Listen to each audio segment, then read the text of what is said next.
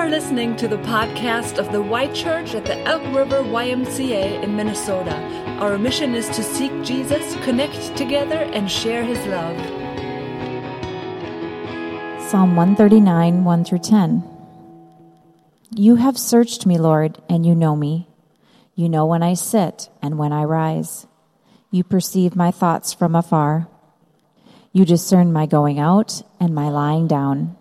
You are familiar with all my ways. Before a word is on my tongue, you, Lord, know it completely. You hem me in behind and before, and you lay your hand upon me. Such knowledge is too wonderful for me, too lofty for me to attain. Where can I go from your spirit? Where can I flee from your presence? If I go up to the heavens, you are there. If I make my bed in the depths, you are there. If I rise on the wings of the dawn, if I settle on the far side of the sea, even there your hand will guide me, your right hand will hold me fast. Hebrews 4, 12 through 13. For the word of God is alive and active, sharper than any double-edged sword. It penetrates even to dividing soul and spirit, joints and marrow. It judges the thoughts and attitudes of the heart. Nothing in all creation is hidden from God's sight. Everything is uncovered and laid bare before the eyes of him to whom we must give account. Thank you, Erica, for reading for us. Well, I had the chance to witness something pretty special this spring. We had a chance to go on a first family road trip with our new kids who've joined us recently via adoption. And so this was going to be a big adventure for them, leaving the state of Minnesota. And I'll never forget the moment when we were at our very first rest stop, and our 8-year-old got out of the van, took in the scene of this gas station, and she rightly declared, "This is the farthest I have ever been away from home." Tomah, Wisconsin. It reminded me of the moment in the Lord of the Rings movie when Samwise Gamgee is walking through the field with Frodo, and he says to him, "This is it. If I take one more step, it'll be the farthest away from home that I've ever been." We live in a time when the world is still a vast place to adventure in. That can be pretty exciting. And yet it's more accessible than at any time before in history. So I could sit in my living room this week and I can text a friend in Mongolia. I can be on a Zoom call with a ministry colleague in Munich, and I can Venmo money to our babysitter. All from the same spot. And yet if I venture off the grid, even in Minnesota, plenty of places where that can happen, that same cell phone that I've just used to do all that is rendered completely useless. I don't know if we've ever lived in a time when it's perhaps more tempting for you and I to think that we can take care of ourselves. But then the circumstances of life change, and we realize how little control we actually have, and how greatly we must depend on the Lord. I think that is what this message series is about, where we're asking, what is God like? We're studying his attributes, not as a dead-end intellectual exercise, but so that we might know him better, we might follow him more closely, and trust him more. And Pastor Sonia reminded us of that 1970s musical in week number 1, Godspell, where the lyrics to the song Day by Day say, "To see thee more clearly, love thee more dearly, and follow thee more nearly, day by day." In other words, God desires to be known and to be worshiped for who he actually is. That's one of the key reasons why we're asking this question and would study this in Scripture. Not our best guess of who he is, or certainly not our preferred notion.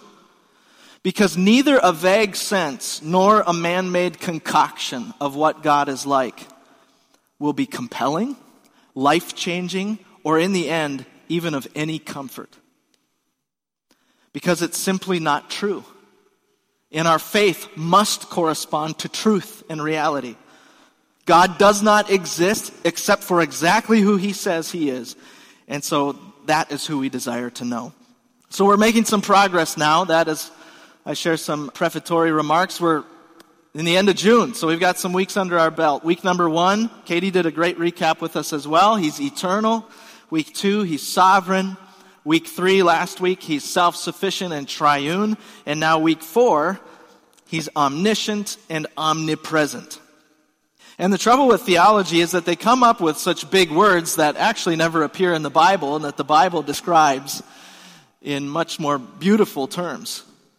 And so how thankful we are that we can turn to Scripture and we can find such wonderful descriptions of who God is and what He's like. And so we begin this morning in Psalm 139.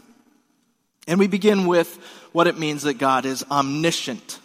As Katie said, omni means all. And so we think of words like Omni Theater. It's at the Science Museum, I think, that has probably the most well-known here, where the screen fills the viewing space. Or you think of kind of an old-fashioned word, omnibus. That is a bus that transported all the people, came out of France when they started public transportation. Or how about the word omnivore, somebody who eats all the foods? We run into this from time to time. Then we get to the second half and we see the word science.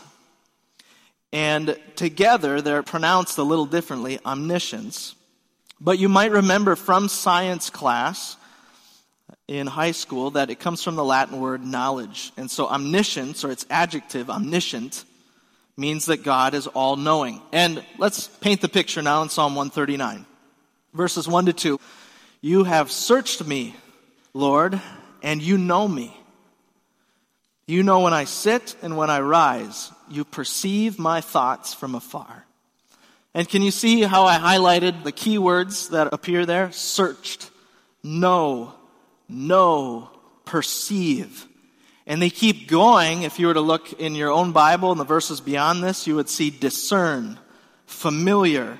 Know comes again the third time. And each word and phrase is describing a different facet of God's knowledge. It's very important for us to remember that God's knowledge, when we say He is all-knowing, this isn't like textbook knowledge. Like He knows all of the information. It's not limited to that. But what it also means is that His knowledge is personal and active. And we see that in the psalm. Just look at these key words and you'll see it demonstrated. First, it says, God searches me. Well, what does that mean? We usually think of search like you're looking for something you've lost. So is God helping me find my car keys or my sunglasses? Well, He's probably doing that too, but that's not what's meant here. This is a farm word. This is a farm word for sift or winnow.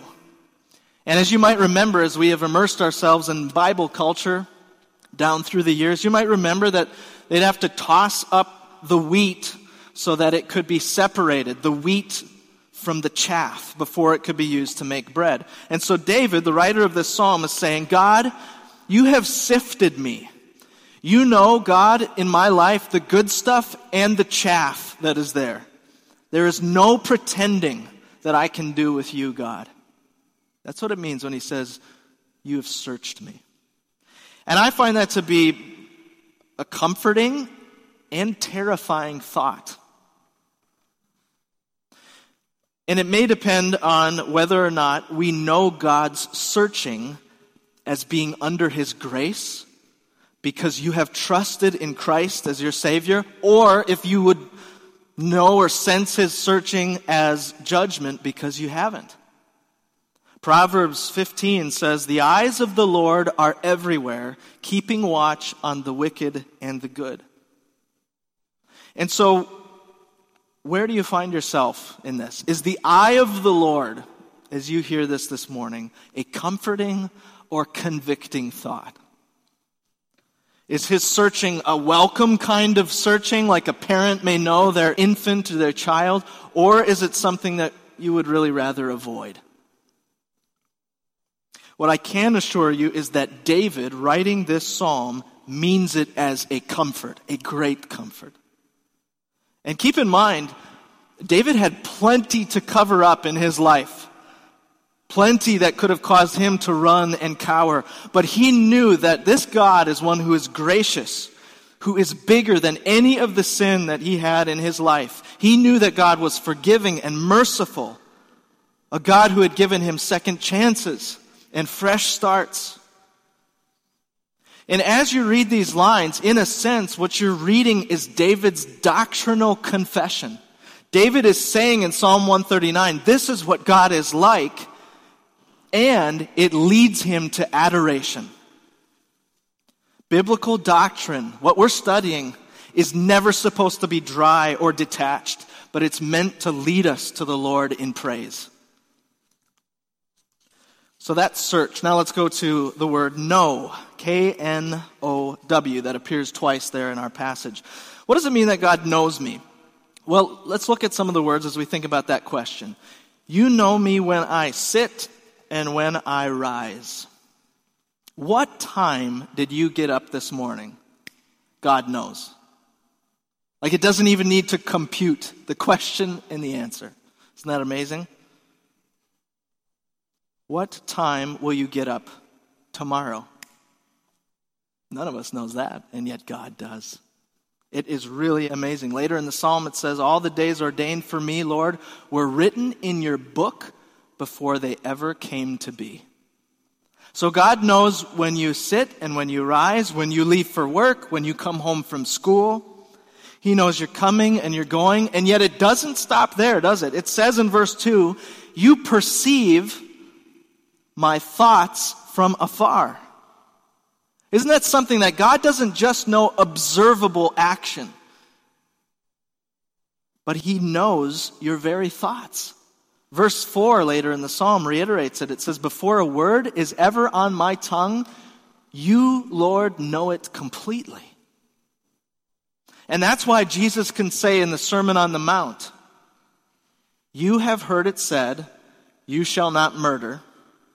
But I tell you that anyone who is angry with a brother or a sister will be subject to judgment. Right? Murder is the observable action. Anger is an emotion, but both are known to God. Jesus continues in that same passage.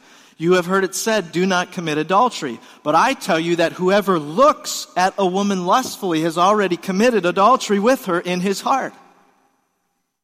And so we see God doesn't just know our actions, he knows our thought life. And that's probably enough for us to cry out in the words of 1 Samuel 6, who can stand before the Lord, this holy God? The answer is no one, except those who are covered in the righteousness of Christ. So it's time for us, as we read the psalm, to take an honest internal look and to ask ourselves simply, is my thought life corrupt? Do my emotions sometimes get the better of me? The answer is yes, but the answer is also, thanks be to God that I have a Savior in whom my sinful nature was nailed to the cross. I have been raised to new life in Christ, and even as we speak now, the Holy Spirit is at work in me and you as a follower of Jesus to take every thought captive and make it obedient to Christ. God knows you. And you can be assured that he knows where he's taking you spiritually. It's onward and upward. So you have no thing on this earth to fear. Not any of the unknowns about what happens next in your life. No condemnation, no fear of death. Nothing that would hang over you like a long shadow. God knows you through and through. So recap, God knows me by his searching. He knows me by my thoughts and actions. And one more way he knows me, and we're going to turn to Hebrews 4 now for this one. He knows me by his word. He knows me by Scripture. And so we look at Hebrews chapter 4, verse 12. Verse 12 starts with, the word of God is alive and active. It judges the thoughts and attitudes of the heart. And I know many of you have discovered personal Bible study or personal Bible reading over the past years. And some of you, because you've come into this community here at the Y Church, and it's one of the greatest joys of my life to be able to hear people speak and look at the glint in their eyes as they tell me that they are reading the Bible for the first time and it is absolutely coming to life for them. It is the realization of this kind of verse in Hebrews that God's word is indeed active and alive. It's not like any other book. And it's a profound sense of the Bible getting me. Have you ever read in Scripture and thought, this just rings so true. My thoughts and attitudes are known to the Lord, for better or for worse, and He speaks to me in this book. Verse 13, second half of that Hebrews verse. Nothing in all creation is hidden from God's sight. Everything is laid bare before the eyes of Him to whom we must give an account. There's an old theologian from a bygone era named E.K. Simpson who connected this from Hebrews to Psalm 139, and he said, listen to this, farm language. It is a sifting process that is at work. And what winnowing fan can vie with the gales of the Spirit blowing through His word? So to open the pages of Scripture is to be examined and known fully by God. F.F. Bruce, another old writer, says, God's word, in a sense, diagnoses the condition of the heart.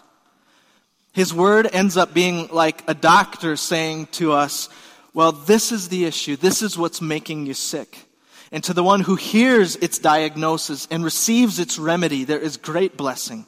And to the one who does not, the heart remains sick. I recently got to know a man from Singapore named Lawrence. And he was telling me about his travels in interior China. Works for a global missions organization. And he was spending time one Sunday in a village church deep in the heart of China. And as the pastor was preaching, my friend Lawrence would see the pastor reference a scripture passage, and somebody from church would jump up and would recite the words from memory. And then the pastor would keep teaching and would mention another verse, and somebody else would jump up and recite the verses that had just been referenced. And this carried on throughout the message, throughout the sermon.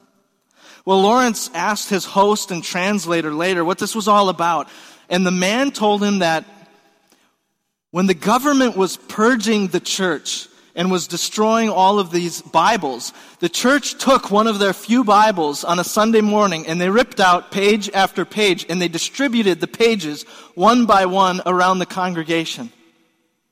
So when they had no more paper Bible, when the whole church was together, they had the whole Bible. Such reverence for the Word of God. The church in China knows it. And I wonder if we too will revere His word and avail ourselves to be known by Him through it.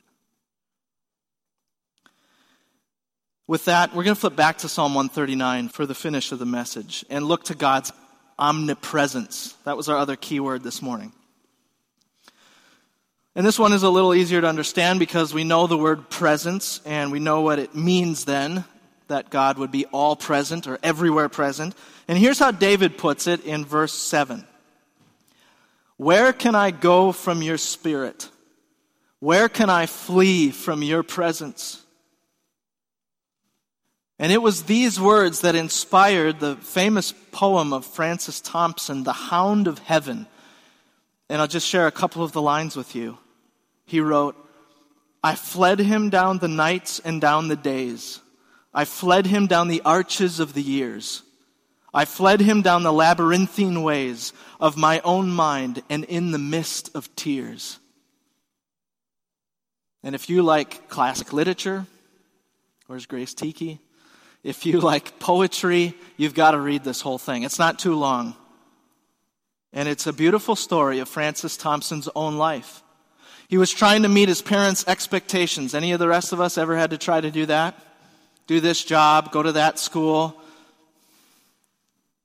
He eventually flunked out. He became addicted to opiates. He was living homeless on the banks of the Thames River. But even there, and maybe especially there, he found David's words to be true. Where can I go from your spirit?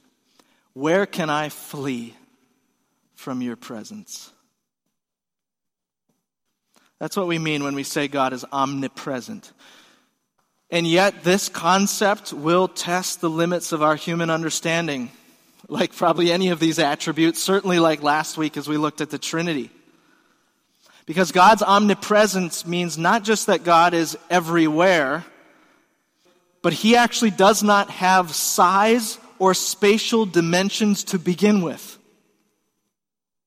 So God is not just really big, like the ocean or even as big as a galaxy. No, he cannot be quantified or measured in any way, much less contained. He's present everywhere, and yet we guard against this. It's not pantheism or like the Force in Star Wars. God is distinct from his creation. God is everywhere, and yet God can act differently in different places. He can manifest or show his presence in different ways or degrees, and he can show his presence in a special way. For instance, we know that God is here.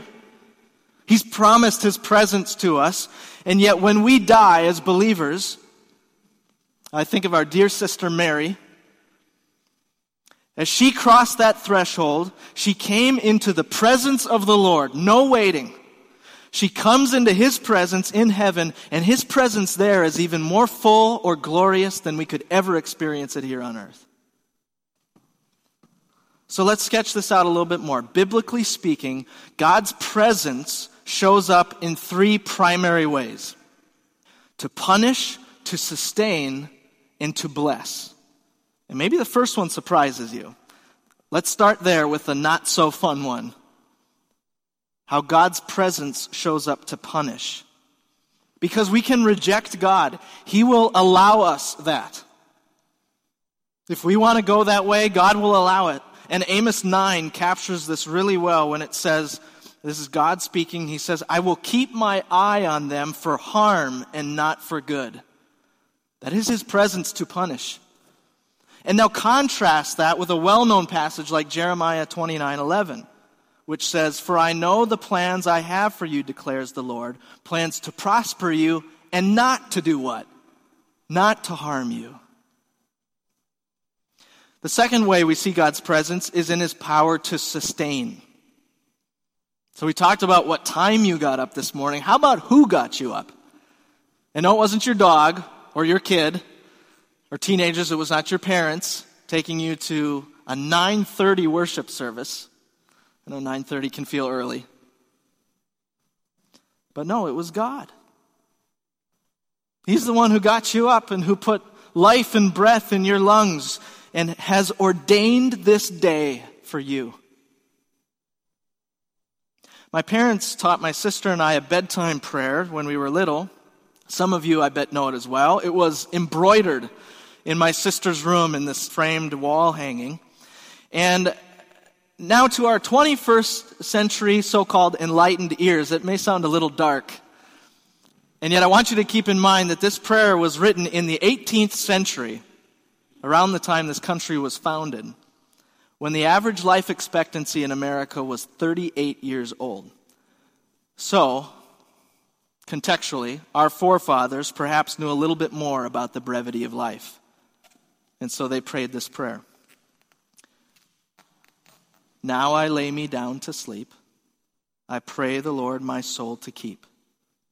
If I should die before I wake, I pray the Lord my soul to take. And my eyes get big. But then it kept going. If I should live another day, I ask the Lord to guide my way. Now, I don't bring up that prayer because I'm prescribing it or saying we should all use this, but may we never presume that we have another day. Each one that we receive is a gift, an evidence of God's sustaining presence. And yet in the same breath, I will assure us of this, that as we rise to each new day, we all have needs and concerns and worries that are very real and very reasonable. Paying bills and managing a budget in an economy of inflation where gas and food prices are going up and up and up. Or how about the status of a relationship that you're in? Or navigating a relationship in your family or your extended family? Or students, kids, friendship can be tough. How about the health of our aging parents? Or the well-being of our children? Lots of things in those categories that are beyond our control. Some of you, when you think about this, what do you rise to each new day? There is navigating mental health, or a physical illness, or if you have enough in your retirement account to last, and the list goes on. And not to minimize any of those things that we might name, but to give us a global perspective and to recognize what some other folks might be facing in other parts of the world. Our inflation right now is about 8.5%. And just for some baseline, they like to have about 2%. That would be healthy, normal growth.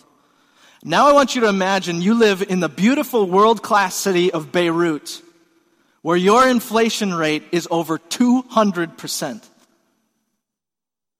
And Lebanon is not alone in inflation rates like that right now. Or I want you to imagine that you don't just read about it in the news, but you live in Ukraine, where a neighbor, unprovoked, has invaded your country. And now you are in the midst of war and carnage and destruction, and there is no end in sight. Or imagine that you're one of the 300,000 Christians in North Korea, where if you are discovered as a Christ follower, you will either immediately be put to death or you will be deported to a labor camp with 4 generations of your family. From the anxious teenager in the U.S. to the impoverished or persecuted believer somewhere else. It all matters to God. Do you know that? And the Lord has promised to sustain his children. Jesus says in Matthew 6, "For your Father knows what you need before you even ask him." And later in Matthew 10, he says, and this I think Katie brought up with us too, remember? It starts with the sparrows. Jesus says, "Yet not one sparrow will fall to the ground outside your Father's care. And even the very hairs of your head are all numbered. So don't be afraid," he says, "for are you not worth more than sparrows?" Finally then, after God's presence to punish and to sustain, we'll finish here with his presence to bless. His presence as a place of blessing. And this is actually, compared to those other two, this is the most dominant picture in Scripture when we talk about God's presence. And I'll name just a couple examples of many we could look to, but Psalm 16 says, "You make known to me the path of life. You will fill me with joy in your presence." And then we turn to the end of Scripture, that little book of Jude right before Revelation. There's this wonderful benediction where Jude says, "Now to him who is able to keep you from falling," he sustains you, right? "To him who is able to keep you from falling and to present you before his glorious presence without fault and with great joy." There it is. The fact that God has said to you, my brothers and sisters, "Behold, I am with you always to the very end of the age." That should be one of the greatest truths that has ever been proclaimed over your life. He's promised his presence to you wherever you go, whatever happens in your life. You are not alone. If you have yielded your life to Christ as Savior, then he is with you to sustain you and bless you forever. So I close with this question to you personally. Is this true? Because you can attend a church service and actually never know the presence of the Lord. And conversely, you can lay in bed so sick that you cannot even imagine of getting to church for worship, and yet your very room or your hospital room is made into a sanctuary of the highest praise as you linger in the presence of God. So let's go to him in prayer, shall we? And enjoy his presence. Lord, as we conclude our time in study, we thank you, Lord, for the truth of your word before us today. Lord, we declare these truths, not just as principles, but as words of worship and words of prayer. You know all things, Lord, and you know us through and through. Lord, you are in every place, even stooping to be near to me. What is man that you are mindful of him? And I pray, Lord, that these things we've studied today would shape everything else about our life.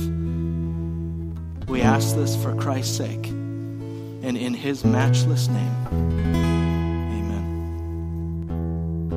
Amen. Thanks for listening to the Y Church podcast. For more information about the Y Church, check us out online at theychurch.org.